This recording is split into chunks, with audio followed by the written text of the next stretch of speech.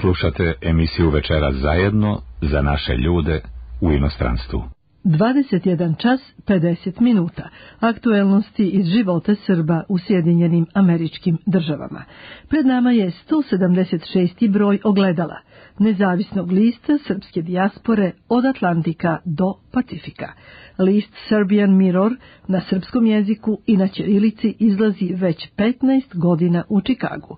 Za večeras zajedno detaljnije kolega Ivan Kalauzović-Ivanus, saradnik programa za dijasporu Radiotelevizije Srbije i dopisnik Ogledala iz Čikaga.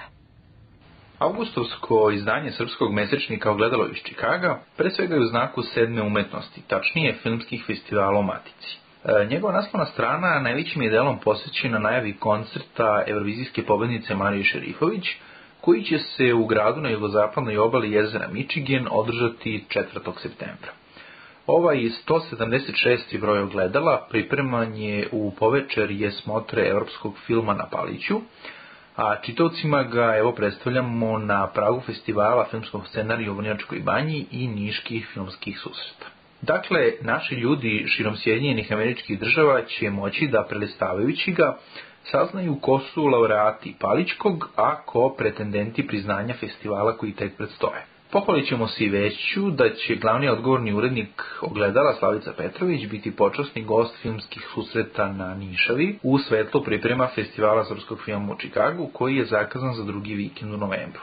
Od političkih aktuelnosti, akcenat izdanja za avgust stavljen je na donošenje novog ustava uz pregled stavki koje će u najvišem pravnom aktu naše zemlje verovatno biti izmenjene. Analizirani su i trenutni odnosi Srbije i Hrvatske, kao i postupci koji su u aktuelnom stanju doprinijeli. Čikaško Ogledalo također donosi i reportažu o srpskom vojničkom groblju na Zejtinliku, koji i dalje verno čuva stamena starina Đorđe Mihajlović, unuk prvog čuvara Sava i sin drugog čuvara Đura. Strana 10 pruža istorijski osvrt Austrijanca Hansa Hautmana na specijalni tretman Austro-Ugarske monarhije prema Srbima, kako u Kraljevini Srbiji, tako i u delovima dvojne monarhije tokom Velikog rata. U pitanju su malo poznati podaci iz edicije Srbije 1914. do 1918. odabrani od strane izdavača.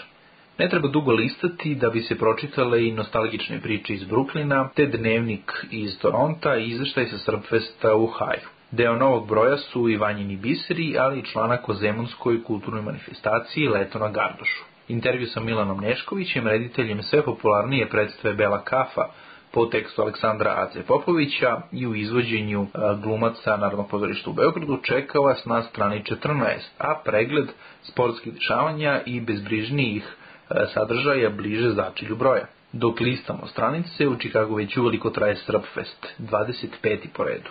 Pa ukoliko ste u blizini, svratite, trajeće do nedelje 7. augusta.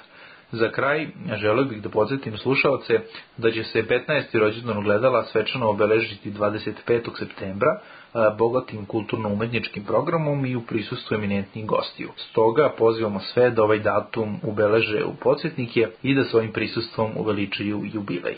Do sljedećeg slušanja, čitajte Ogledalo, odraz Srbiji u rasijanju.